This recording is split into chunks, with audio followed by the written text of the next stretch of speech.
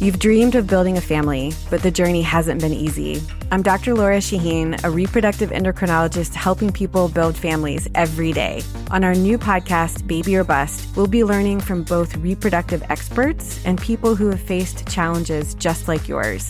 Join us every week for Baby or Bust, wherever you listen to your podcasts. Make sure to follow us so you never miss an episode.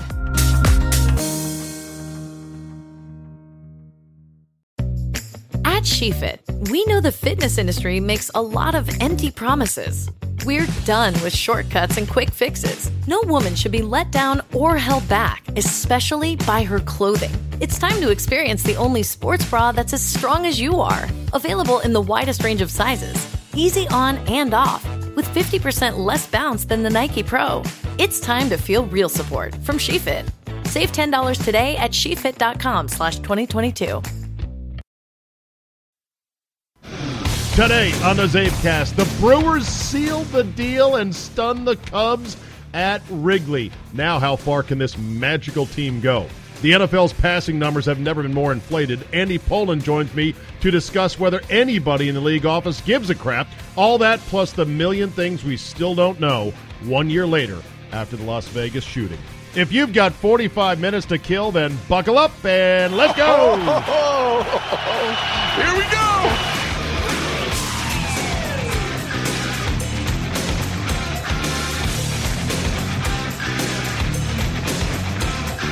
Tuesday, October 2nd, 2018. Thank you for the download, and congratulations to the Milwaukee Brewers, who are your NL Central champions for 2018, and they will have home field advantage as far as they can go to the World Series in the National League. What a day, what a day, what a moment, what a run by this team. My goodness. A 5% chance on September 1st, according to the eggheads, according to the nerds, according to the numbers crunchers.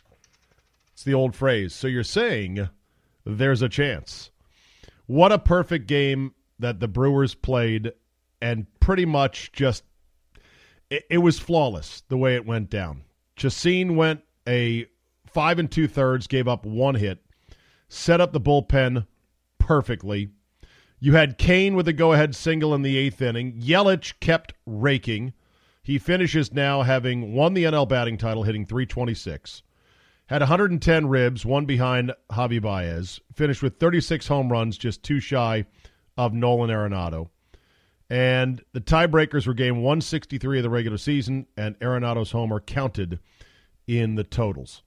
Milwaukee trailed Chicago by as many as 5 games in September, but manager Craig Counsell's club pushed the season to an extra day with a furious finish, then used their deep lineup and bullpen to outlast the playoff-tested Cubs. And more shocking was the fact that a sizable portion of the field, of the crowd at Wrigley Field, was Brewer fans. I was stunned. My good buddy Mikey O'Neill said that he's going. He's like, I got tickets for tomorrow. He said this to me last night. I'm like, oh, my God. Looks like Mike got caught up in the moment and splurged. I thought he would have spent $800-900 for 2 tickets for he and his wife. No, $140 each, and they were great seats. They were like 9th row behind the first base dugout. Game was not a sellout, and I know that people say, well, it's an unplanned game on less than 24 hours' notice.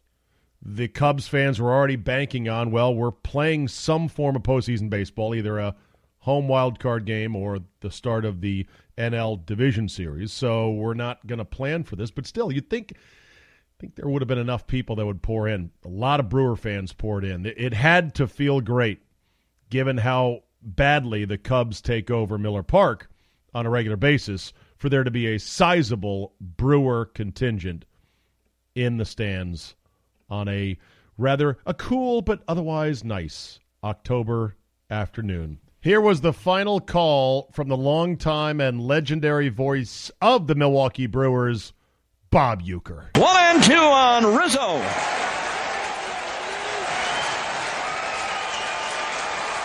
Everybody on their feet here. Hader ready again. Here it is. Swinging fly ball in the right center. Broxton is there. And there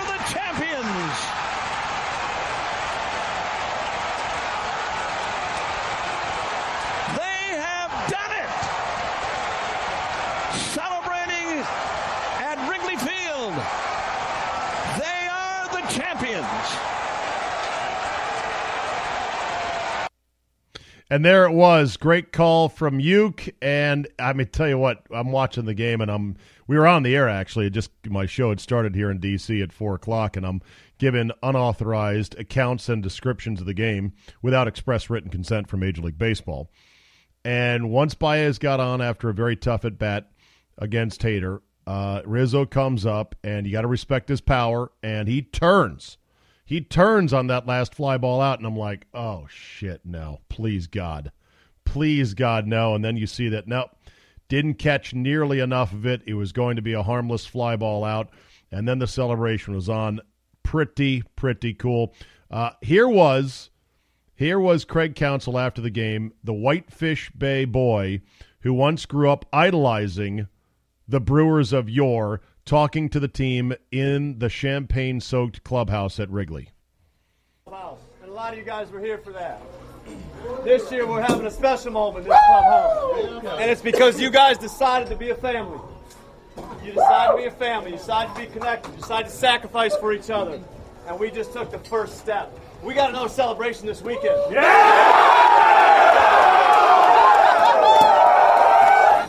Everybody in this room, every single person here has contributed to where we're at today. Everybody should feel incredible about it. All right, I apologize. I called up the wrong clip. That was from clinching the just a playoff berth. That was not actually after the game at Wrigley. I don't know what I did with that soundbite. I swear to God I had it somewhere here. And, of course, I've lost it. Anyway, caught up in the moment. We'll talk more about this with Drew Olson tomorrow on the Zabecast. Full react from Drew and thoughts about the team. The question I'm going to ask him, and you heard that bite from Counsell saying, hey, we decided to be a family. How much did the team rallying around Hader following the tweets at the All-Star game help contribute to the notion of, hey, we're in this thing together? That, okay, I don't really like some of those things that you said, but you manned up, you apologized for it. We're a family. We're going to rally. We're going to circle the wagons, and we're going to protect our own. And we're going to go forward. I'll ask Drew about that tomorrow. I think that probably had to help to some degree. All right, we got some other stuff to get to before we get to Andy Pollin. I love sports radio. Sports radio is great because you can just be a blowhard about anything.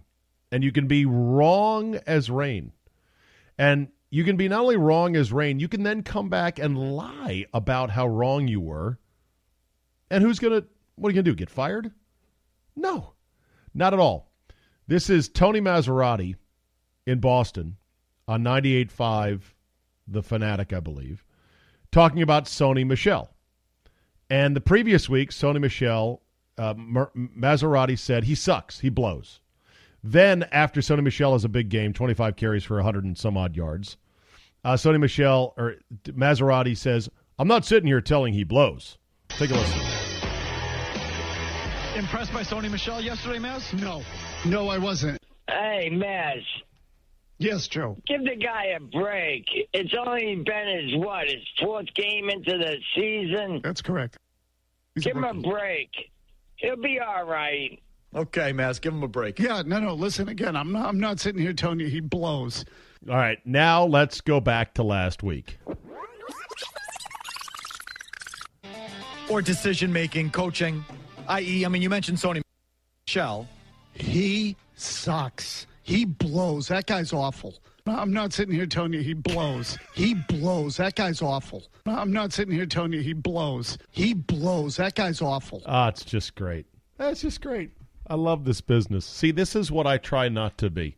I try not to be a hot take artist. I try not to be completely hypocritical. When my opinion changes about something, I freely admit so. When I'm wrong, I almost revel in my wrongness about it. But I guess that's why, I'm not as big and famous as certain people. I guess. Maybe I should be like that. Just call people like, he blows. And then, a guy has a good game. I'm not saying he blows. Why would you say that? Speaking of blows, okay, I'm now off the Patrick Reed wagon. If I was ever really on it, I'm now off of it. This stuff that blew up afterwards, after the Ryder Cup, is something else. Apparently, Jordan Spieth did not want to play with Patrick Reed. And that bothered Patrick Reed, even though he said, look, I don't have to like whoever I'm playing with.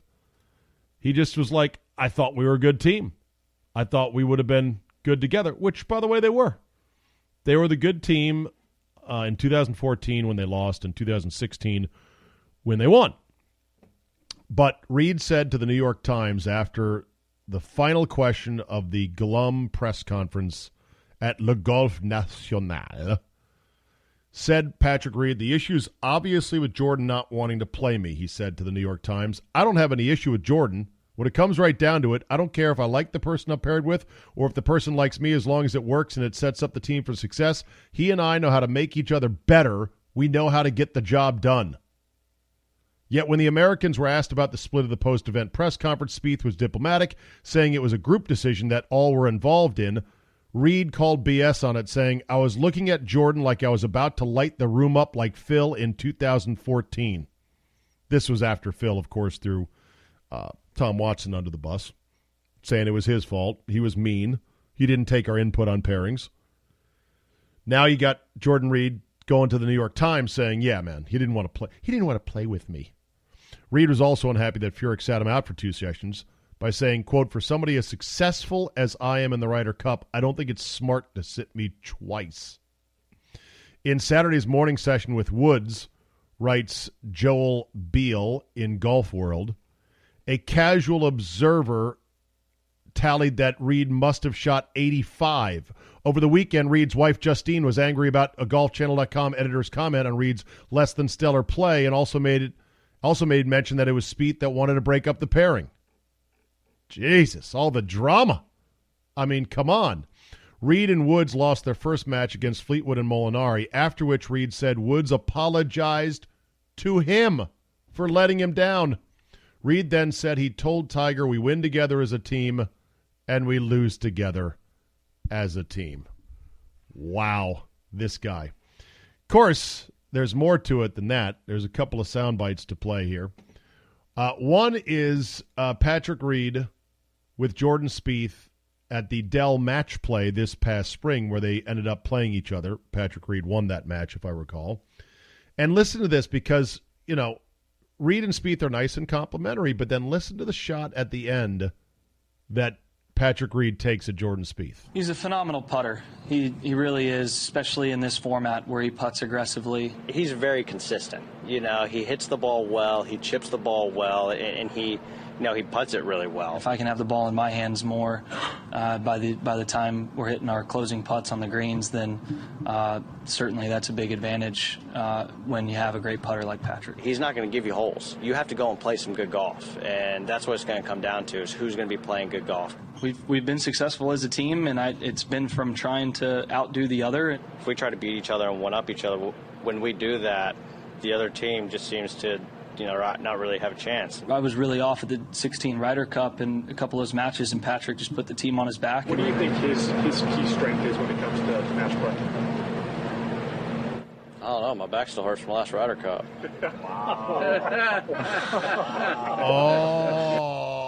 Oh, no, he did.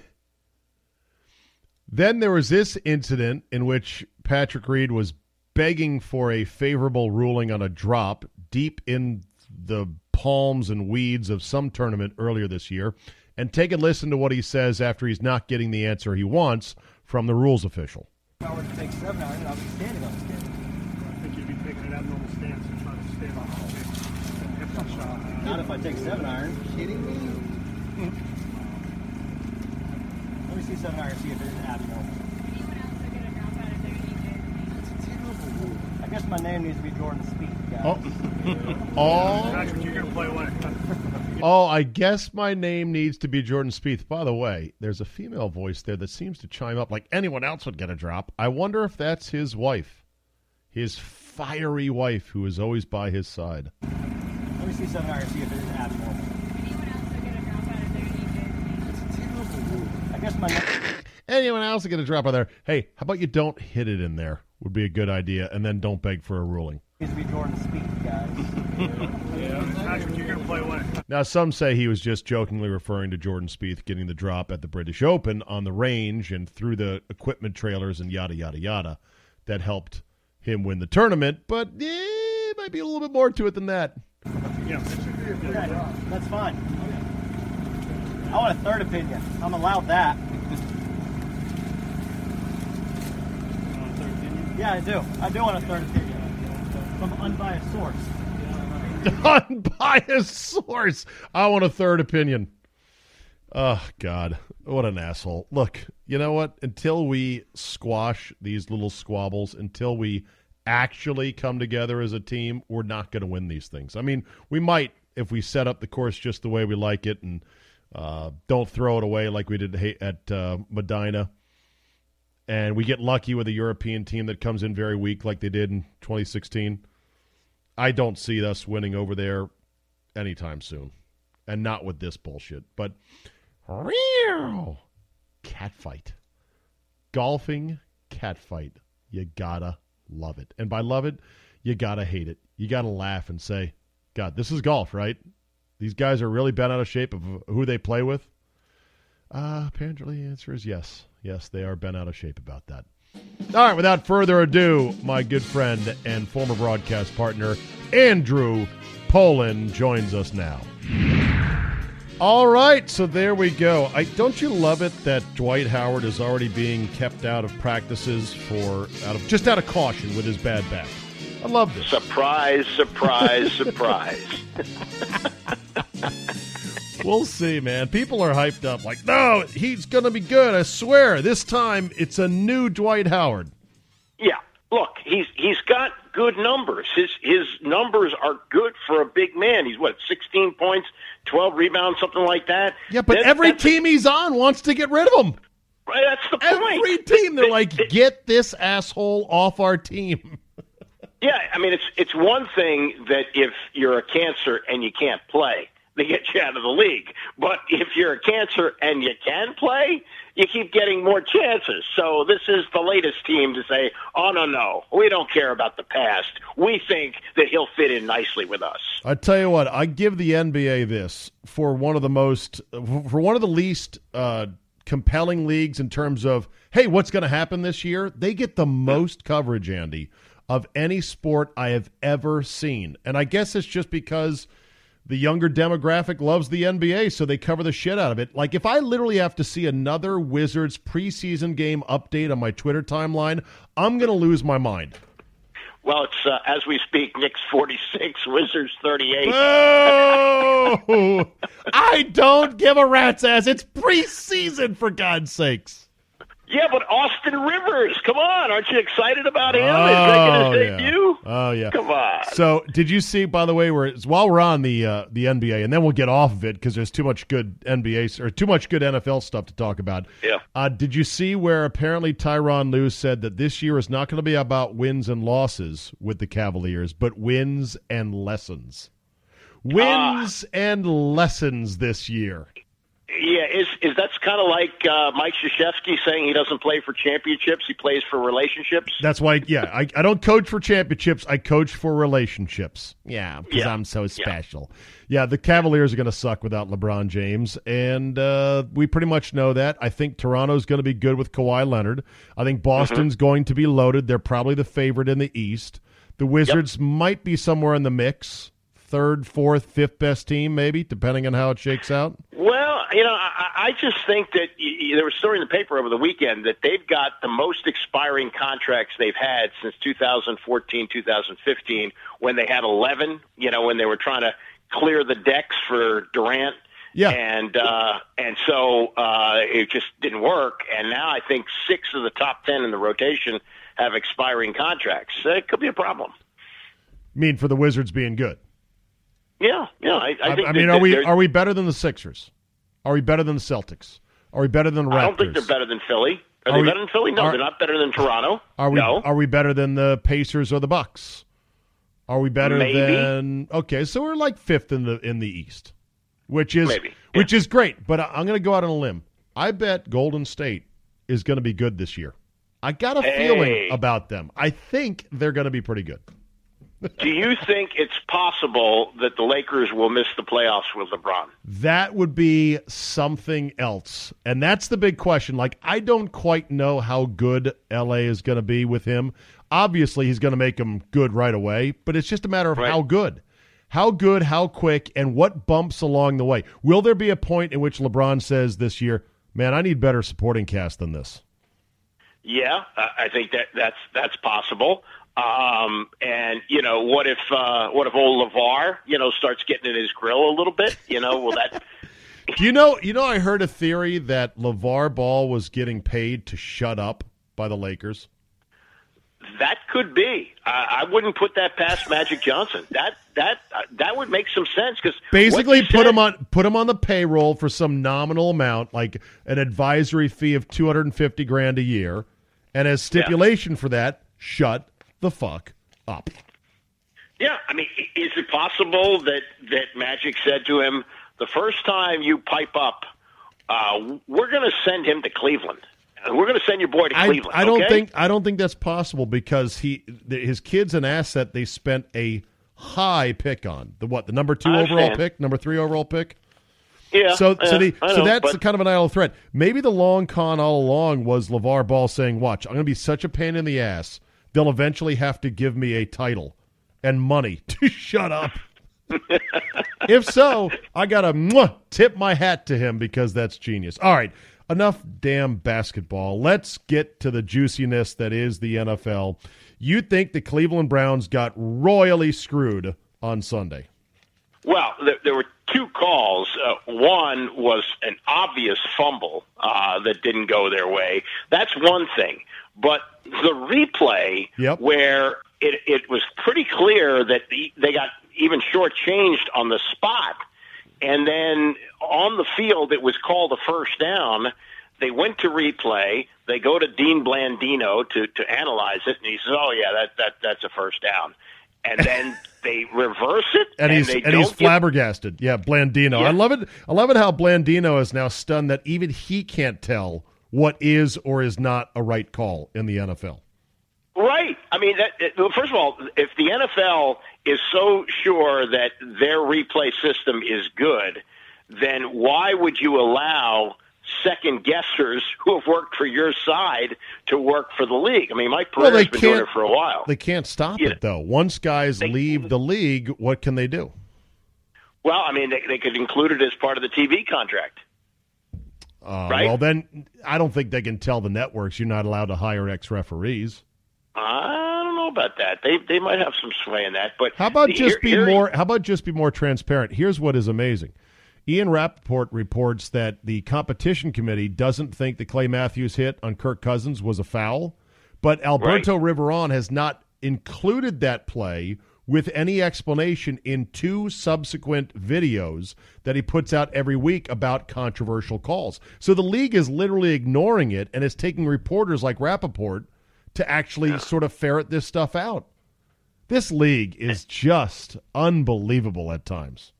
Yes, but on a Sunday when the Redskins aren't playing and you can watch the Red Zone channel for 7 hours straight, it's pretty good. I know, but did you see what happened at the end of the Red Zone run at 8 o'clock? I know. So the league forces the Red Zone to cut away. Why? Is it that, or is it that the Red Zone doesn't want to pay for the extra hour of satellite time? Is that possible? Okay, it all doesn't matter, Andy. Think about this. What other business purposely denies customers the product that they love and the product they pay for? Because the Red Zone, you pay for it even if it's included in your cable television tier, right? Yeah, I know. I like You're it. You're paying for a product. You love that product, and the NFL actively goes out and thwarts you from seeing that product. I missed the entire first quarter of the Giants-Saints game because our local affiliate, WUSA 9, picked up the Colts-Texans overtime game and stuck with that instead, and my DirecTV blacked out my Sunday ticket carry of the Giants-Saints game. So I couldn't see it, even though I'm paying money, $400 They blacked it out because it was shown locally? Was that the reason? Yes, because the local affiliate possessed the right to show us Saints-Giants, but they chose not to because they thought an overtime game was more interesting. I guarantee you, no one in our market gave two fucks about the Texans and the Colts. They cared about the Giants. Do you know how many New Yorker – well, you know this, Andy. We have a heavy New York contingent of fans in the D.C. area. Lawyers, businessmen, politicians. They wanted to watch the Giants game. They missed the whole first quarter. Yeah, well, I know this. I mean, this goes way back. The Bullets, when they were in Baltimore, used to play games at Cole Fieldhouse to, get some support from the D.C. area, and they always played the Knicks, and the crowd was like 70% Knicks fans when they would play at Cole. So this has been going on for a long time. Yeah, because there's a lot of transplanted New Yorkers here, no question. All that said, it's great to see the Giants lose, great to see the Eagles lose. We almost had the NFC East trifecta where the Cowboys almost lost. But here we are coming off a bye, 2-1, atop the division for now, and it looks like the Giants are going to suck all year. I think the Cowboys aren't a real threat, and the Eagles may not be world beaters this year. Do you feel good as a Redskin fan? We might be in this? They might be in it, but how many years have we judged how the season was going to go through 3 games, right? Well, you do this all the time as a fan. Yeah, but all of a sudden, after being off for a week, you wake up Monday morning and the division didn't do very well except for the Cowboys, and you think, oh, yeah, we're the best team in the division. I don't know if the Redskins are the best team in the division. It's hard to tell. I was thinking about this, though. If this Adrian Peterson thing is working, it does appear, well, that he's playing, and he's playing well, at least in 2 of the 3 games. You know he was in a walking boot this bye week because of a sprained ankle? I know. Yeah, well, they said that for him the bye week came at the right time, but he'll play. He's come back from injuries, as you know very well before. Would you, because I think what they really lack right now is a game-breaking wide receiver, would you now you think? Yeah, trade for who? No. Oh, Dez. Dez still sitting out there. Would you say to yourself, this Peterson thing is working, do we roll the dice again and bring in Dez? No, I'm against that because Dez is no longer a game-breaking wide receiver. He is a former number 1 who does not separate very well these days. And as soon as he comes in, he's going to be out of shape. They're going to have to work him into the offense. He has to understand the offense. And then he's going to demand, 17 targets a week. And when he doesn't get those 17 targets, plus if you bring in Dez, here's why they won't do it. You are admitting defeat on Josh Doxson. Well, I was just going to say that. I think it's time. Because he's a guy who doesn't seem to want the ball, and the alpha wide receivers always want the ball. It's still early in his career. I understand that. Between the 2 first seasons, he's only really played a year, so he's only 3 games into really what is like his second year. But to me, I just haven't seen it. He doesn't have the separation. I agree. He doesn't seem to have the attitude. No, he doesn't. He seems like a really nice kid. Yeah, soft. Yeah. A nice kid who's glad he's in the NFL making NFL money, but otherwise, takes it as it comes. Doesn't seem like a badass. Now, listen, are you for Dez? Are you actually advocating this? I'm thinking about it. You're browsing. I have the brochure titled, So You'd Like to Sign Dez Bryant. Okay. Yeah. Question. And what's the downside? So he comes in, he's a pain in the ass for 2 weeks, you cut him. It's not, you're not giving him big money. Question. Do you not see yourself, I feel like I'm your counselor now, Andrew, don't you see you falling in the same destructive patterns of the Redskins of 2001, 2002? The whole what's the downside? How about let me turn it around this way, Andy, and say, where are we going with Adrian Peterson and Dez Bryant? Well, you could possibly be a playoff team. And in this town, off what's happened the last 25 years, that's a win. No, that is a horrible way to think. We're not building anything going that route, and we're not going anywhere meaningful. And you know how this league moves and changes. This will be both Peterson and Dez Bryant, whether he comes here or not, will be so ancient news by October of 2019, it'll make your head spin. Well, 2019, you've got Geis coming back, so you don't need Peterson anymore. Oh, okay. So this is just a temporary fix. Okay. Yeah. Yeah, it's all for 2018. It's not built for the future. He's not. But what do you make? Peterson's not making it through 16 games. Probably not. No chance. Yeah. But let me ask you this. What do you make of Doug Williams coming on your radio station saying, yeah. Let's go ahead and lay it out. He was scolded for bringing in Adrian Peterson.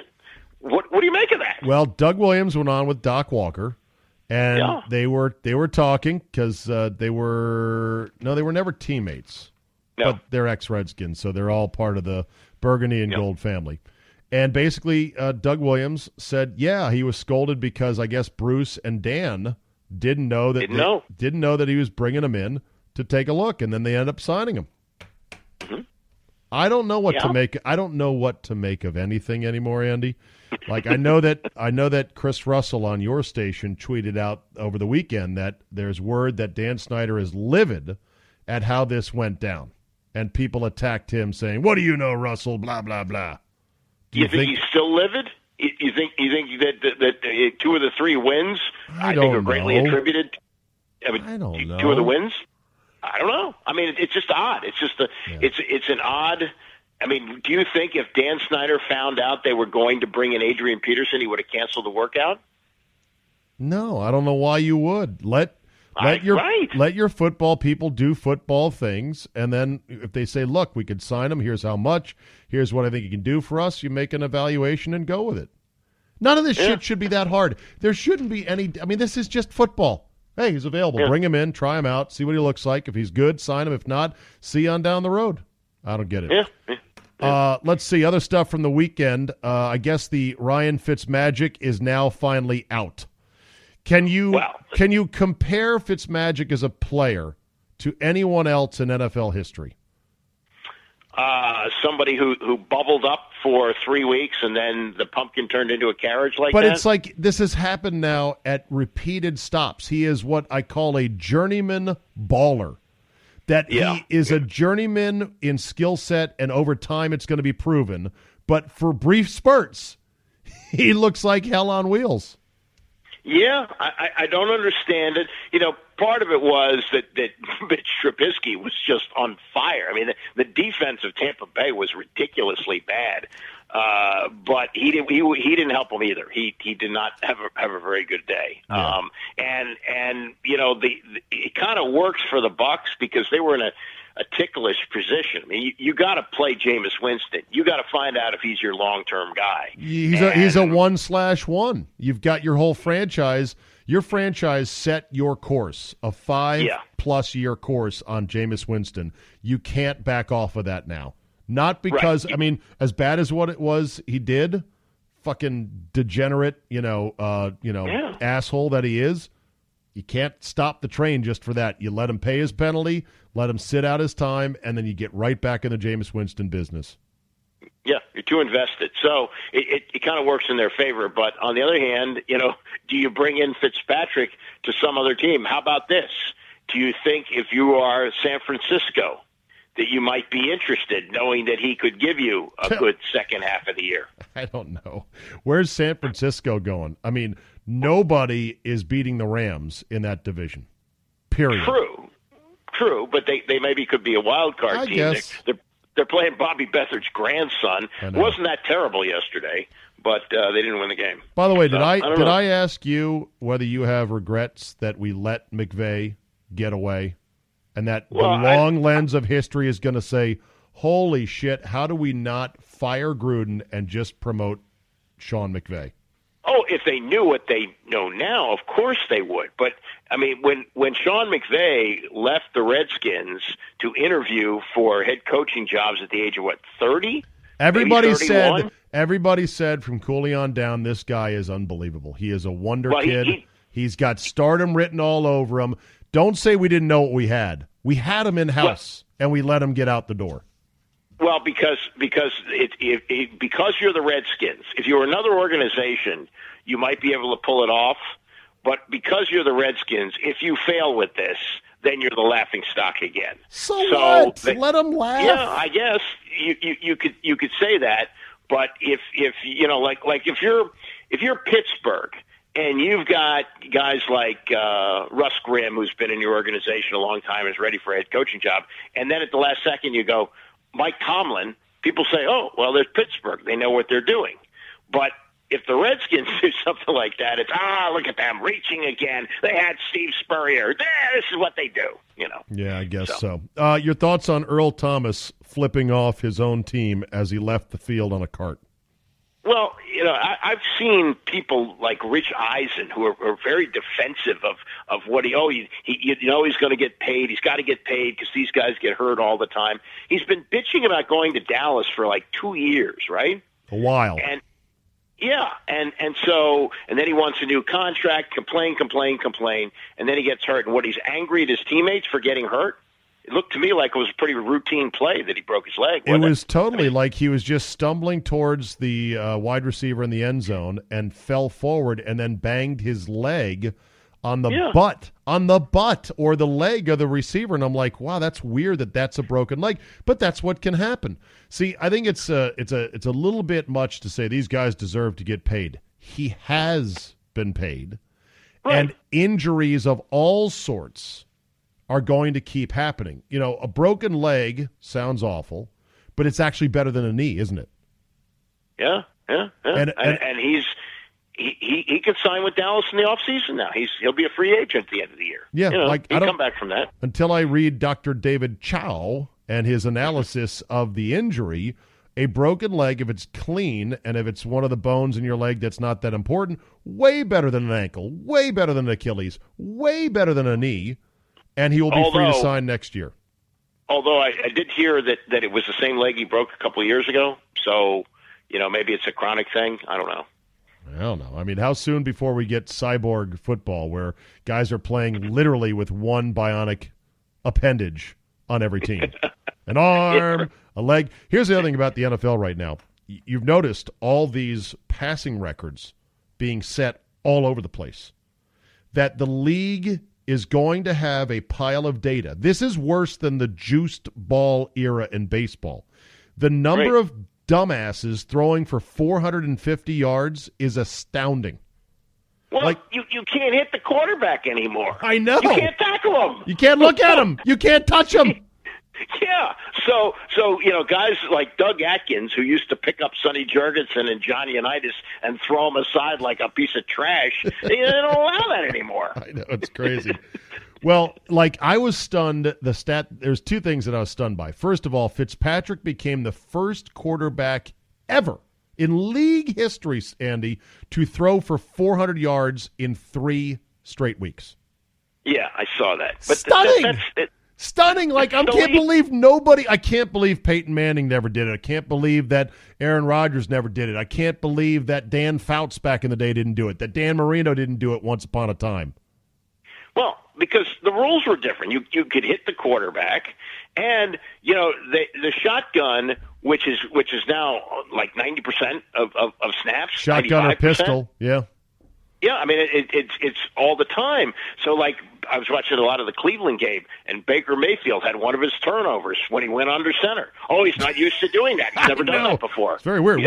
Where do I put my hands? Right under his ass like that? That seems weird. So do you think anyone at the league or any owner is saying to anybody, hey, we need to slow this down. We are permanently disfiguring the numbers associated with our game. We'll have no way in the future of deciding, well, was this guy really great or not? How are Hall of Fame voters who are small-minded, biased numbskulls on a good day going to sort out these horribly inflated numbers? Well, they can't. That's the one good thing about football versus baseball. Baseball, the numbers are important. Football, they're not. Nobody knows exactly how many yards Emmitt Smith ran for. Well, they're not mythologized, but they're important in this regard. They're used in Hall of Fame induction considerations. They are to a certain extent, but Lynn Swann is in the Hall of Fame. I think he's got less than 400 career catches. I know, but as the game changes and guys' numbers quickly get swamped, they can, if they don't get in early, they can get left behind. Art Monk was a victim of this. Luckily, he finally got in. But Art Monk's numbers were the best of all time until the game radically changed in the 90s, and then it's like, hey, his numbers don't look so good anymore.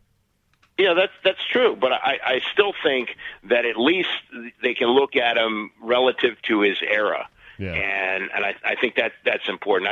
The one thing is that people don't know the numbers in football like baseball, so it's less important. Now, I agree with you on the Hall of Fame voters, and this Joe Jacoby thing makes me furious every minute. Of course. But I do think that they do take into account the era. All right, a couple college football things, then I'm going to let you sound off on the Ryder Cup. How much of the Ryder Cup did you watch? Very little. See, I was going to, but when I was hearing the updates that it was a blowout, and Tiger didn't win a point, and Phil didn't win a point, and I'm thinking, and you know what really bothers me? Watching these Euros celebrate like they landed on the moon or something. They're having fun. They're kicking our ass. Why shouldn't they celebrate? All right. No. You know, and it was on early in the morning, which would have suited you very well.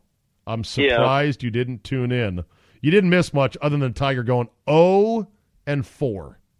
Yeah, 0-4. And didn't I read some guy named Reed was angry about playing with him? Patrick Reed, who won the Masters, who has a rather checkered history where he got kicked off the golf team at Georgia, I want to say, before he went to Augusta State. Yeah, I remember that, yeah. Remember the fallout between him and his wife and his in-laws? Yeah. After they got married, and there was a lot of talk about what's with this asshole Patrick Reed. I kind of defended him a bit back in April when he won the Masters, and now I regret every bit of it because he's running his mouth afterwards saying, I don't know why Jordan Spieth didn't want to play with me. We make each other better. And, you know, his wife was popping off on social media. Hey, Patrick, you sucked this week. Shut your hole, take the L, and move on. Right, yeah. But this is why we lose these competitions. We do finger pointing, and we're into it ourselves. You missed how zonked out of it Tiger Woods sounded and looked during the competition. Yeah, I did see one of the interviews online of him. Yes, and do you think he's on some meds for his back? Is that possible? Yes, and it's not illegal to be on meds, but if you're so zoned out that you've got the 1,000-yard stare and you're slurring your words, maybe you shouldn't be playing golf or operating heavy farm equipment. I'm just saying. All right, we're not coming back to the Ryder Cup because we just dealt with it there. College football. Two things. Did you see the Jimbo grab at Texas A&M of the player by the face mask? Yeah, and I don't know. I mean, I guess in light of the Maryland thing, and boy, I just read the Post account of their investigation. Why, by the way, has DJ Durkin not been fired yet? Because I think they're trying to work out the money on how it's, they're going to have to pay the McNair family. So Durkin is due. So is it money. just wrestling over money? They're seriously not thinking about bringing him back, are they? Oh, they can't. They can't possibly bring him back. Oh, okay. No. That ship has sailed. I think it's just how they're going to work it out. Who's going to accept the blame? They've got this. They're going to have a civil suit and all that. So I don't think that's going to happen. But you grabbing a player by the face mask, that used to work for Frank Kush, 40 years ago. But Jimbo better win. If you win, they overlook that. But that's not good. That's not good at all. Jimbo grabbed the face mask of a linebacker. Trying to find his name here. They don't list it right away. Whatever happened to journalism, Andy? I don't know. You're like, I don't know. Hold on. Here's the lead. Ready? This is from CBSSports.com. Jimbo Fisher had huge expectations entering the season at Texas A&M after getting a monster contract to leave Florida State. Aggies started the season 2-2, blah, blah, blah, blah, blah. On Saturday, Fisher grabbed a Texas A&M linebacker's face mask in the huddle during a timeout, taking more steps toward him after shoving him away. Backlash for the altercation was swift. People simply, what's the name of the linebacker? What? How is that not in the lead graph, as you like to say, graph? But why is the linebacker's name not right there?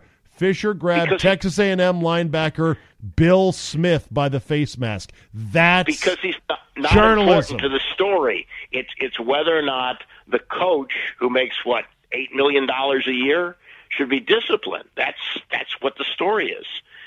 Everybody has now learned the name of Charlie Bauman. Charlie Bauman is? Yes. Tell people who Charlie Bauman was.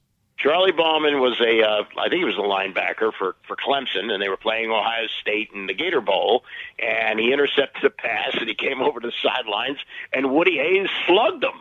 And Keith Jackson, who was doing the game, didn't even say anything about it, and nothing happened until the next day, and Woody Hayes was fired. Yeah, he was fired for that. The linebacker's name is Terrell Dodson, and Terrell Dodson said that Jimbo was in the right and that it was no big deal, and he did the right thing.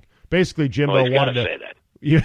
He wanted to separate because I guess Dodson was scuffling with another player from Arkansas and going to risk a penalty, and so he went out there and grabbed him. I still think, Andy, in this day and age, coaches shouldn't do that. They shouldn't react that way. That it's a bad optic. It's also bad because some young player is going to get ginned up and go at a coach and swing at a coach, and then it's a bigger deal. And I would feel bad for the kid because a 19-year-old kid in the heat of the moment who's got a coach grabbing him and pulling him by the face mask, humiliating him. If he takes a swing at the coach at that moment, his career is ruined, and a kid doesn't deserve that because a hot-headed coach doesn't know how to react.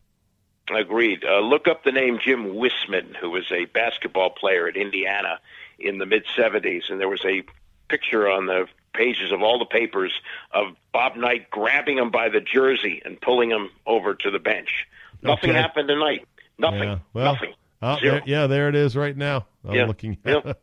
Grabs him and yells at him. The other thing was Penn State and Franklin. Oh, God. Yeah, Franklin, not Ron Franklin. Franklin is the coach. Yes. Why are you having brain lock as well? Coach Franklin, yes. No, I'm not moving off this till we get it. Coach Franklin. I got to look it up on my phone. James Franklin, right. Yes. James Franklin. He goes for it on fourth down late in the game, and they run a horrible draw play that gets smashed for -7 yards. They lose the game to Ohio State. That wasn't such a big deal, although people were going to second-guess him. It looked like a shitty play call. You got their quarterback, McSorley, was running like a banshee. McSorley. Yes. Right. McSorley was running like a banshee all night long, right? Yeah. And then you don't even let him have the option to run or pass on a critical fourth down play. Pretty stupid, but we're all play callers, right, in our own minds? Yeah. It wasn't so much that. It was that as Franklin's walking off the field, a Penn State fan yells at him, and Franklin stops and turns as if to go after the fan before finally realizing this is a losing proposition. Well, did you hear what the fan said? What did he say? The fan said, "I love you, but that was a terrible call." That it? Set him off? Yeah. I mean, he didn't insult his family, didn't insult his heritage. He said what most Penn State fans were probably thinking at that time. Yeah. You've done a great job here at the school. We're back as a national power, but that was a ridiculous call. That's all it was. You know what? It just shows you how high-strung these coaches are. Oh, yeah. They are wound tighter than a banjo string because the pressure to win is so big. And every one of them not named Nick Saban realizes they're still not good enough in what they do to beat Nick Saban. It's got to be infuriating. Although they did not cover this week. They were 49-point favorites in that game, and I think they only won by... They're up 56. They're 48-point favorites. They're up 56-0, and then basically took their foot off the gas. Right. He's got it. I mean, he's got two things going for him. One, he's a great coach, and two, he's got a heritage program. He's got one of the great football programs in the history of college football. Yeah. And he's built it to the point. I mean, also, you watch NFL games now, and because they're always in that sweet spot, 3:30 on CBS, it seems like every game is an Alabama game. Yeah. These guys when they get to the pros. So they're well known. They're marketable. It doesn't really make sense to go anywhere else. Look at this kid, Cam Sims, who made the Redskins opening day roster. He didn't even play at Alabama. I know. He didn't play. He got 20 passes his whole career. Yeah. Amazing. Yeah. All right. Hey, by the way, tell your son Jeremy, nice choke by the Cubs. as the Brewers Yeah. sweep in and steal the division title from under their noses. I bet your son, who's a big Cubs fan, is pissed off. Yeah, I know. But you're semi-invested in Brewers, aren't you? Because you've been doing radio there for a long time. Very happy for them. Yeah. This is huge for them. I mean, they won their division once in 2011. They were a wild card in 2015, I want to say, or maybe vice versa. And then the last time they were in the playoffs was 82 with Robin Yount and Paul Molitor. That's the last time they were in the playoffs? Wow. No, it's like 82, 2011, 2015. And now this year. But the 82 game, I remember the 82, that was before, you had the wild cards and all that. And they played the Orioles on the last game of the season. The winner was in the playoffs, and the Orioles had Jim Palmer pitching, and it was like a lopsided game, like 9-2, something like that. Brewers won. Yeah. No, this is huge for them. That's why like 50% of the stadium, 50% of Wrigley on Monday was Brewer fans. Yeah, because it was not a sellout, believe it or not. Yeah, I was wondering how they got tickets. Yeah, that you would think that the Cub fans would pack the place, but no, that's because the Cubs have had recent success. They won the World Series 2 years ago, and it was an unplanned game, yeah, so you literally had less than 24 hours notice. By the way, it was 82, 08, and 2011. Okay. Actually, yeah, 81, 82, 08, and 2011, and now this year. So there you go. Yeah. All right, Andy, anything else? We got hockey starting up on Wednesday. Tom Wilson's already facing a double-digit suspension for a cheap shot in the preseason. Banner goes up on Wednesday night inside the house that Ted built. It's just nice to have a championship banner and not an attendance championship banner hanging in the rafters. True. And you are a big Caps fan because you went when you were a kid many times. So I consider you a longtime Caps fan. Do you have a sense of complacency going into the season, as in what happened this past season was good enough to hold you for a while, or do you hunger for a back-to-back championships? I mean, I want them to win another one for sure. I think the chances of that are less than 50%. Yeah, I thought I saw Joe Beninati over the weekend, and I said to him, the party just ended like Tuesday. So, the chances of them being ready to start the season, he says, oh, no, he says, Alex is at the point in his career where he knew he had to come in shape. He said, Backstrom came in shape. These guys are ready to go. The big question is, the straw that stirred the drink is gone. Trotz is not there anymore. It's Reards. And will we see, because we had that with Richie Pettibone and Joe Gibbs to some degree, although there were extenuating circumstances. But, without the coach, is this a team that can go far once again, or did they rely a lot on, the way he motivated them? I don't know. Currently, the Caps are the 7th favorite to win it all. Lightning, Bruins, Leafs, Knights, Jets, Predators, Penguins, all better odds than the Caps. So maybe that's what they do better. I know. Maybe we play the disrespect card. How about that? Yeah. We're being disrespected right here. All right, Andy, good to talk to you as always. We'll chat next week. All right, Dave. See ya.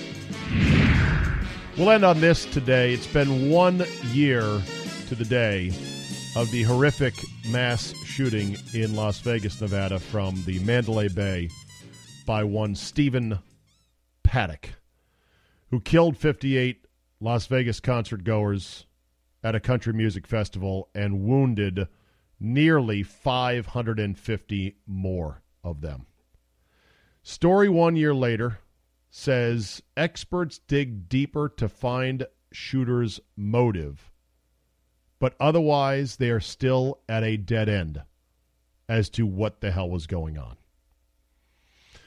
I read the story in the Wall Street Journal, and they, quote a lot of people involved in law enforcement and profiling and everything else. And I get through it, and they're like, we got nothing, basically.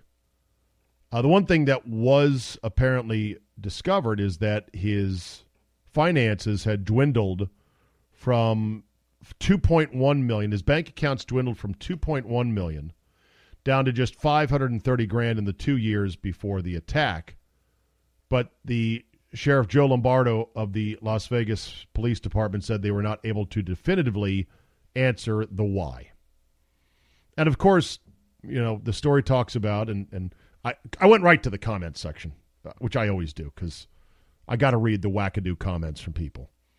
And that got me to go down a rabbit hole of, that's interesting. Well, I don't know. Well, that can't be true.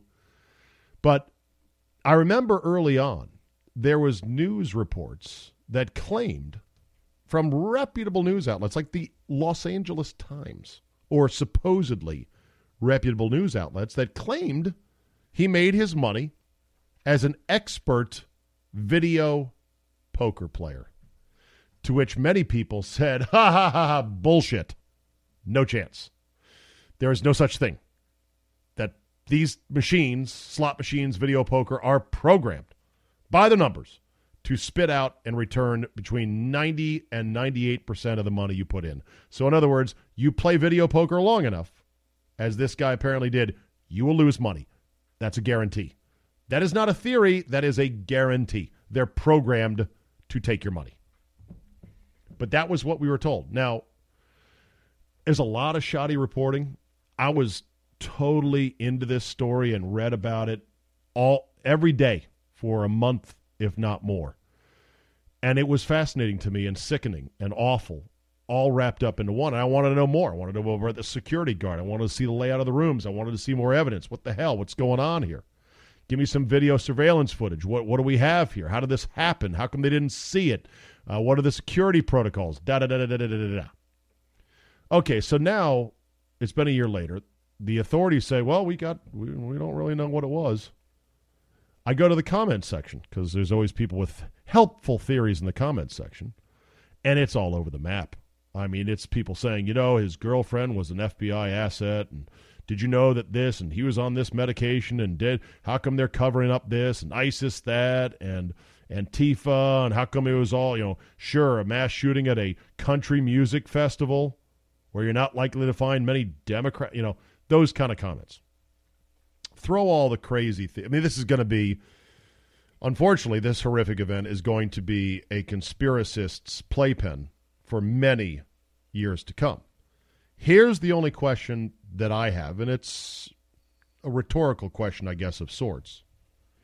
Where can I go and how can I know what is actually true about the particulars in the case?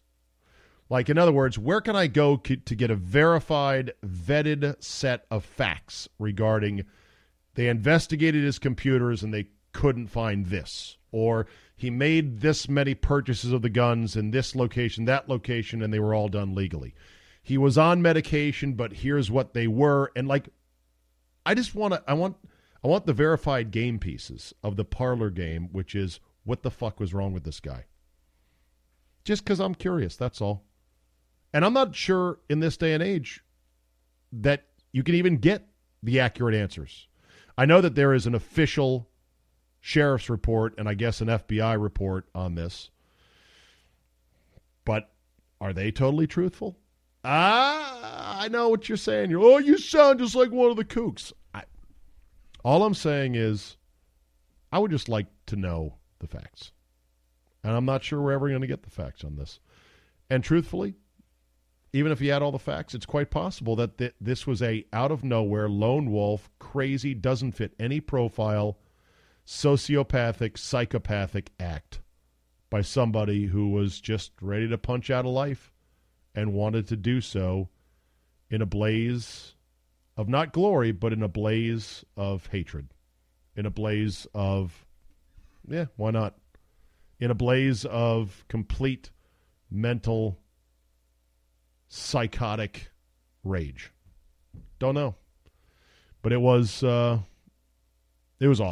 And, I don't know how to conclude my thoughts on this other than, hey, if anyone really knows where I can get all the basic facts, let me know. I'd like to go look at the puzzle pieces and just kind of think about it. Like, I wonder about this, wonder about that. All right. With that said, why do I leave people on a down note? Damn you. Don't you even know Broadcasting 101 or Podcasting 101? Leave them laughing.